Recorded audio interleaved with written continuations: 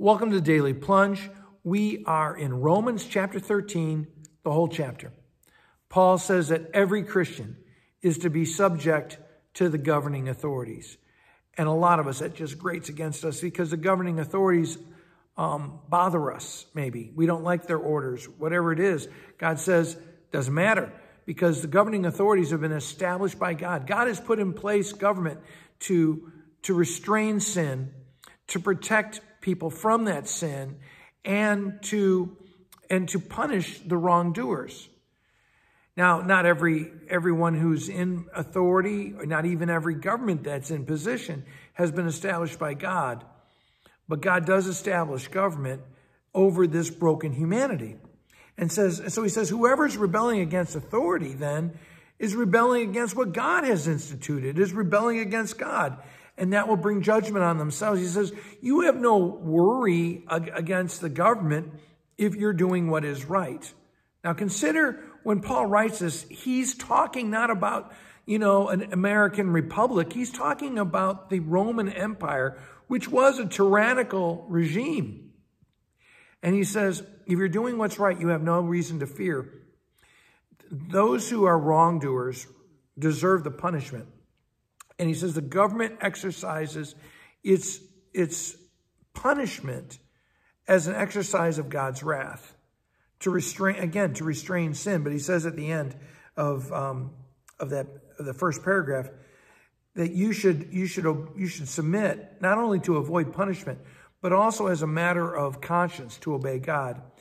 And he says you should pay taxes because the government has been put in place, established by God. And so pay your taxes. He said the only debt you should owe is the debt of love.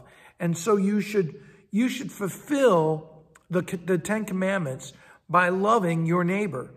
And he says loving your neighbor as yourself is the fulfillment of the whole law. And where there is law and where there is love, you actually are, in a sense, bringing about a change in society. Think about this. You want to be countercultural? Be a radical, loving disciple of Jesus Christ. He goes on in verse 11, and he says, and do this understanding the present time. Again, he's speaking to people who live under tyrannical regime, and he says, recognize this when I talk about obeying the government. The hour has already come. We're getting closer and closer to the end because our salvation is closer now than when I first started telling you the gospel. So wake up from your slumber of wickedness and darkness and sinning, and instead live into the light. Put aside the deeds of darkness and put on the armor of light, the works of goodness, the works of being in relationship with Jesus Christ. Show the fruits of the Spirit, in other words. And so let us not behave as though we still belong to that broken world and live like broken people and sinners who are going up against the authorities, but instead clothe yourself with Jesus Christ and think about how you are a servant of his kingdom in this world. My friends, if we want to change the world, we want to change governments, best way to do that, live as a Christian with your friends, your family, your neighbors. That's how we're countercultural. That's how we represent our King in the midst of these governments. We pray all this in your holy and mighty name. Amen.